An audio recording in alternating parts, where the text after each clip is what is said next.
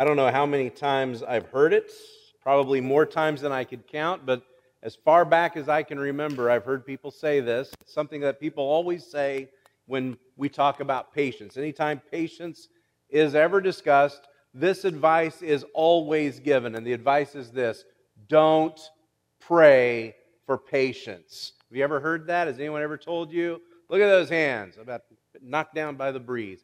Don't pray for patience. You know why people tell you not to pray for patience? Because if you pray for patience, God will give you patience by trying your patience. He will put tests in your way, and He will try you, and He will grow your patience that way. Isn't it amazing? You know, we pray and pray. And sometimes we pray and we're like, why doesn't God answer my prayers? Why doesn't God listen? Why doesn't God listen? Can He even hear me? Can He hear my prayers? Why won't He answer my prayers? And then suddenly, we're afraid He might answer our prayers. We don't want Him to answer this prayer. Don't pray that prayer.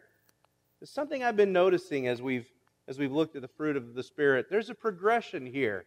We started out with love, and as we come to understand love and what that means and what it means for us to return the love that God has given us, to show that love, that brings us to joy. We understand that joy is not the same as happiness.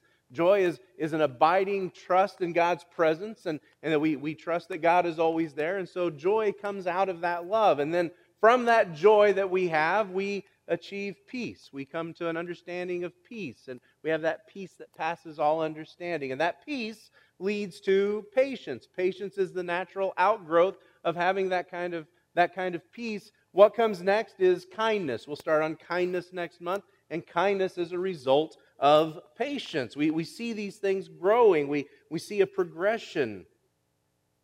And it's not just for you. It's not just for the fruit of the Spirit that's growing in you. As badly as we might need patience, patience is not just for us. That's the scary part. Patience really isn't for us. What does your patience mean to the people around you? What does your patience mean to the people you work with, to the people that are in your family? What does patience tell them about you? What does it tell them about your love and your faith? What does your patience, the patience you show to others, tell them about how important they are to you? What does it tell them about your God?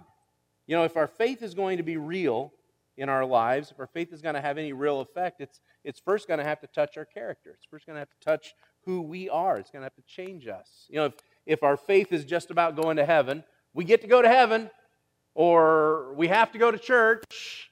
If that's all our faith is about, it loses meaning. It has to be about our character.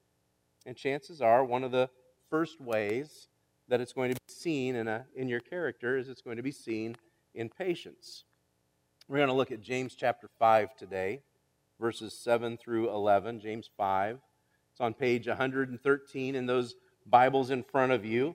Last week I gave you a definition of patience, if you remember. I mean, everybody remembers the definition of patience, right? No? Okay, I'll go over it one more time. And this is a definition a friend of mine came up with. I think it's a great definition of patience. Patience is a settled commitment to God's purposes that produces a willingness to wait for God. Isn't that great? Let me say it one more time. Patience is a settled commitment to God's purposes that produces a willingness to wait for God. We'll come back to that in a little while. Patience, the word in the Bible for patience, if we translate it literally, it means long suffering. Some of you grew up with the King James Bible, and if you grew up with the King James translates it literally. It's very literal, long suffering. And it literally means it's the ability to put up with other people. Isn't that great? That's the definition of patience in that word. The ability to put up with other people, especially when you are severely tried. Have you ever been severely tried? Yeah, you've been severely tried once or twice. There's something of that spirit in these words that James writes here in James chapter 5. Verse 7 begins, "Be patient, therefore, brothers." And let me pause and say this. I've said this before. There was no word in the Greek for brothers and sisters. There was no word for y'all in Greek, okay? So when you hear brothers, think mankind, think everybody. He's not just talking to the guys, he's talking to everyone. James uses the word a lot. "Be patient, therefore, brothers, y'all, until the coming of the Lord. See how the farmer waits for the precious fruit of the earth, being patient about it until it receives the early and the late rains? Will you also be patient? Establish your hearts, for the coming of the Lord is at hand. Do not grumble against one another, brothers, so that you may not be judged. Behold, the judge is standing at the door. As an example of suffering and patience, brothers, take the prophets who spoke in the name of the Lord. Behold, we consider those blessed who remain steadfast. You have heard of the steadfastness of Job, and you have seen the purpose of the Lord, how the Lord is compassionate and merciful. Be patient. Those are the first words James gives us here in this section. Be patient, and that is the focus of everything that he says. Be patient, and what he wants us to see is that patience is an indication that we trust God. Patience shows that we trust God. We saw that last week also. If you remember, we looked at Matthew 18. We looked at a parable that Jesus gives us there in Matthew 18. And it's there in that parable we have a servant who has this huge debt he owes his master. And the master's goal was to settle all of his debts, to settle his accounts. Now, he was perfectly willing to do that by showing mercy to his servants. He wanted to show mercy to this servant, but in the end, he settled that debt through punishment. There are those who hurt us, and we want justice, and too often we want justice now, but the call is for patience. The call is to trust that one day God will settle all accounts.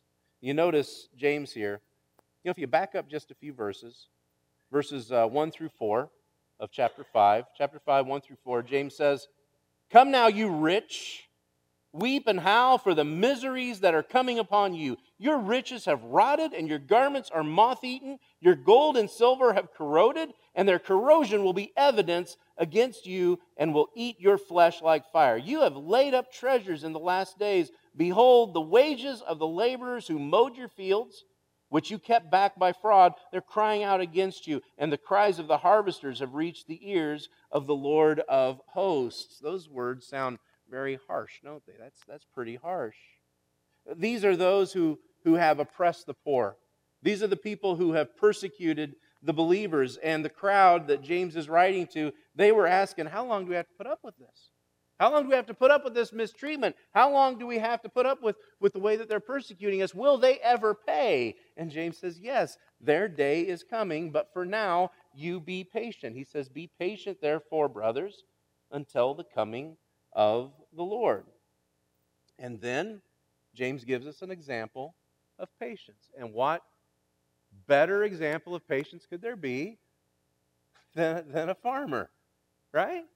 Let me just ask, how many of you know a farmer? How many of you ever met a farmer? Look at it, just about every hand has just gone up. Everybody knows. How many of you would say that across the board, farmers are the greatest example of patient people you've ever? Well, a few of you are just being mean to me right now.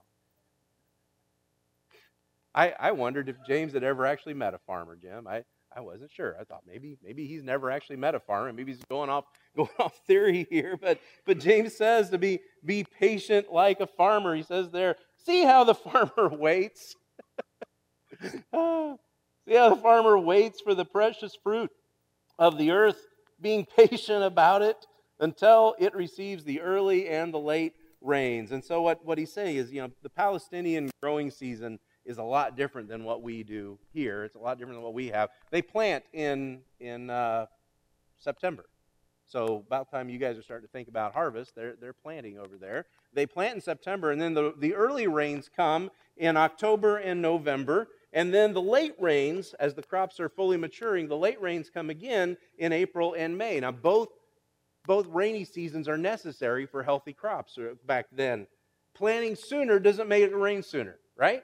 Planting sooner is not going to make the rains come any quicker. You can't make it rain faster, so you just have to live with it. You just have to trust. You have to wait. And so James says, be patient. Be patient until the Lord's coming. That is the ultimate example of why we need patience. We are eager for the Lord to return. We can't wait for him to return, and yet we have to. And it's this ultimate example of why we need patience. We need to trust God's timing. You think of all the mistakes that we make in life, the times that we run off, the times that we do what we want. How often does that point to the reality that we just don't trust God's timing for us? How often does God tell us to wait? Tells us to wait in our relationships, tells us to wait in the way we use our resources, the way we spend our money, the way that we run after the things that we desire, and rather than trust Him time and time again, we run off and we do what we want to fulfill our needs, and off we go to take care of ourselves, and then we end up making a huge mess out of life. How many people have we hurt because we just can't wait as God calls us to wait? Our impatience points to a lack of trust in God's timing, a lack of trust in His plan, and a lack of trust in His love for us. So James calls us to be patient. One of the things that he shows us here is that patience is decided in our hearts. Patience is something we decide in our hearts. He gives the command twice. And so you know it must be important. You know he's serious about it. In verse 7 he says, be patient. And then verse 8 he comes back and he says, you also be patient. And then he says, establish your hearts. And I think that's an interesting phrase. When you establish something, you build a foundation for it. You set yourself on an immovable rock. And it's this idea of having a solid support within yourself, that you're going to be unmoved by trouble. Literally, he says, strengthen your heart. Has your doctor ever told you to strengthen your heart? Doctor told you have to go out and strengthen your heart. You need to start walking more. You need to start taking care of yourself. You need to do some cardio. You need to stop eating cheeseburgers all the time, right? You can just strengthen. Yeah, I know. I hated that call. You need to take care of yourself. And hopefully we listen to him. James says the same thing. He says, strengthen your hearts. Why? Because the Lord is near. And when He returns, do you want Him to find you standing firm? Or do you want Him to find you losing your patience? It says, be patient. Establish your hearts. You heard that in our definition of patience. Patience is a settled commitment to God's purposes. It has settled. It doesn't shift. It doesn't crumble. It is a settled commitment to God's purposes that produces a willingness to wait for God. So yes, patience comes through trials. Difficult things will come your way that will test you. They will teach you to be patient. But patience is something that is decided in your heart. You find the firmness here. You find the grounding within. This notion that you shouldn't pray for patience, honestly, it misses the point. This idea that we shouldn't pray for patience, it misses the point. The point is the difficult times are going to come. Difficult times are going to come. Trials are going to come. Difficult things are going to happen in your life, whether you pray for patience or not. And the difference is that without prayer, those trials seem random. Without prayer, those things seem pointless. Prayer doesn't cause the trials. Prayer puts our attention on God, who is going to use those trials. Prayer puts our attention on Him, what He's growing inside us, the way that He's establishing our hearts. You want your heart established, then pray for patience. Seek from God the thing that He seeks for you. You know, if you go all the way back to the beginning, it's just a couple of pages in my Bible, but if you go back to the beginning of this letter, in James chapter 1, verses 2 through 4, James says, count it all joy, my brothers, again, and sisters. Count it all joy, my brothers, when you meet trials of various kinds. For you know that the testing of your faith produces steadfastness. And let steadfastness have its full effect, that you may be perfect and complete, lacking nothing. Steadfastness is another word for patience. It really means endurance. It carries that idea of a consistency of faith, that you have a deliberate character. That's the heart that God is trying to grow in you. That's the character that He seeks from you. And that leads us to something else that James is teaching us here. And I think this is just a beautiful realization. What James is showing us is that patience gives us time to be blessed. We have time to be blessed when we're patient.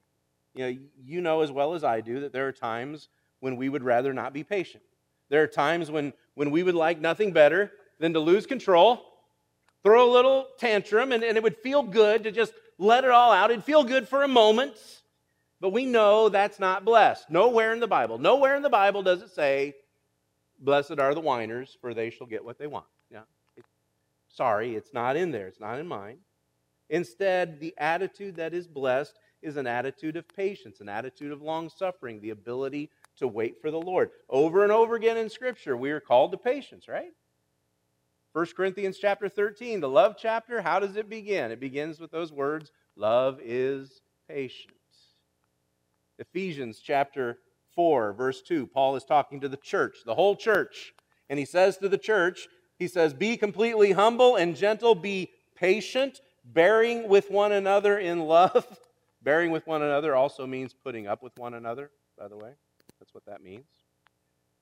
Colossians chapter 3, verse 12, Paul says, clothe yourselves with compassion and kindness. We're going to get to kindness next month. Humility, gentleness, and patience. Clothe yourselves with these things. I think it's great because that tells me that I may not be patient myself, but I can wrap myself in His patience. I can clothe myself with His patience. Paul tells Timothy in 2 Timothy chapter 4, verse 2, preach the word, be prepared in season and out of season, correct, rebuke, and encourage, but do so with great patience and careful instruction. And Peter reminds us in 2 Peter chapter 3, verse 15, bear in mind that the Lord's patience means salvation. James calls us to look at the prophets and to Job. And he says in verses 10 and 11, he says, as an example of suffering and patience, brothers, take the prophets who spoke in the name of the Lord. Behold, we consider those blessed who remain steadfast. You have heard of the steadfastness of Job. You have seen the purpose of the Lord, how the Lord is compassionate and merciful. We live in a small community. And part of living in a small community is we know each other well enough that we feel each other's hurts, right? When one person in a community like this hurts, we all hurt. When there's cancer in one family, every family feels it. You know, we all share that. We share that. If there's sickness, if there's an accident, if there's pain, we kind of rally around, kind of like we're talking about with the generous bucket right now. We rally when somebody is hurting. And we have those big questions when we go through a struggle, when there's been an accident or there's been some horrible loss or some horrible diagnosis, we all go through the big questions, just like Job. We ask questions like, why is this happening to me? Why now? Why is this happening to this family? You know, why is this happening now? And we realize all of those big questions, they're about our timing, not God's, right? All of those big questions, they're not about God's timing, they're about ours. This is the way we would do it, God, if we were in charge. This is how we would take care of it. We think we know better than Him. Patience addresses that. You know, you come to the end of the book of Job, and the book of Job is kind of long and it gets confusing, so let me just give it to you in one or two sentences. The point of the book of Job is this: I'm God, you're not. I'm God, you're not. Deal with it. That's pretty much it, right? That's Job right there. I'm God, you're not. I've got it. And so we come to Job chapter 40, and verses 4 and 5, Job says, after he's asked all these questions, he says, I put my hand over my mouth. He says, I spoke once, but I got no answer. Twice, and I will say no more. Sooner or later, we need to find ourselves in a position where we understand we are not God. We don't have all the answers. We don't understand His timing. Our questions don't get answered. Our demands gain us nothing. So why shouldn't we just let patience do its work? Why shouldn't we just allow patience to do its work in us, allow patience to change us, allow it to establish our hearts, let patience bring us to a place where we can be blessed, where we can grow closer to God. Back in 2011, Time magazine ran a story about Sister Margaret Geary. Sister Margaret was a nun. She was 85 years old, lived in a convent with the other sisters of her order, and the other sisters in the convent happened to be gone to a convention, which I guess would be a convention, right? I don't know. Anyway, they were all gone, and she was the only one left in the house. Wouldn't you know it, that's when the elevator chose to break. Wouldn't you know it, she was inside it when the elevator broke. She tried her cell phone. You ever tried to use a cell phone inside an elevator? They don't work, do they? Somehow, Sister Margaret had a bottle of water in her purse, and she had a little baggie full of celery sticks. And when she got to the bottom of her purse, she found she had a few cough drops also. 4 nights, 3 days, she was stuck in that elevator. She said afterwards, she said it was either panic or pray. And I chose to pray. And in the end, she described the experience as a gift. And she said she was thankful for the opportunity to grow closer to God. The beginning of James chapter 1, verse 4, James says, let steadfastness have its full effect. In other words, let patience do its job. Let patience do its job in you. And you know what's beautiful about that? The beautiful thing about that verse is it's a promise. It's a promise. Patience will do its job. Patience will do its job. And once patience has done its job, here's the great thing. There will be a day when you don't have to be patient anymore. I mean, we're going to be in heaven, but you don't have to be patient. Once we're in heaven, we don't have to be patient any longer. Everything that we've waited for, everything that we've wanted, there will be no more questions. There will be no wondering why, no more hurrying up and wait. One day, God's perfect timing will be revealed to us all, and on that day, we will gasp and go, oh, I get it now. Until then, we pray for patience. Pray for patience. Be like the prophets who trusted, knowing that what we endure now, the troubles and the struggles that we endure now, they are not going to last forever. And since they're not going to last forever, there's no reason not to hold tough. There's no reason not to hang in there. There's no reason not to hold on to Him and hold firm and establish your hearts. One other thing I'd have you consider is this. When it comes to patience, what are you looking forward to? What are you looking forward when it comes to issues of patience? James could have said, be patient because those who persecuted you, they're going to get their own. But instead, he chooses to tell the believers, be patient because the Lord is coming. Be patient because He is coming. Be patient for the positive things. It's not about they will pay. It's about be patient because one day you get your crown. Make sure you're being patient for the right things and for the right one. Pray for patience. Let's stand and pray. Father, this may be one of the few times that we're actually afraid you might answer our prayer. But deep down, we know we lack patience. And if we lack patience, then that means we don't trust you. We don't trust your plans for us. We don't trust that your presence is with us. So, Father, help us to establish our hearts. Help us to move from the impatience and selfishness of our own timing and our own ways. And help us to find our place in your steadfast love. Help us to hold to you even as you hold to us. Let that be the rock that we establish our hearts upon. It's in Jesus' name we pray. Amen. Go in peace and go in patience.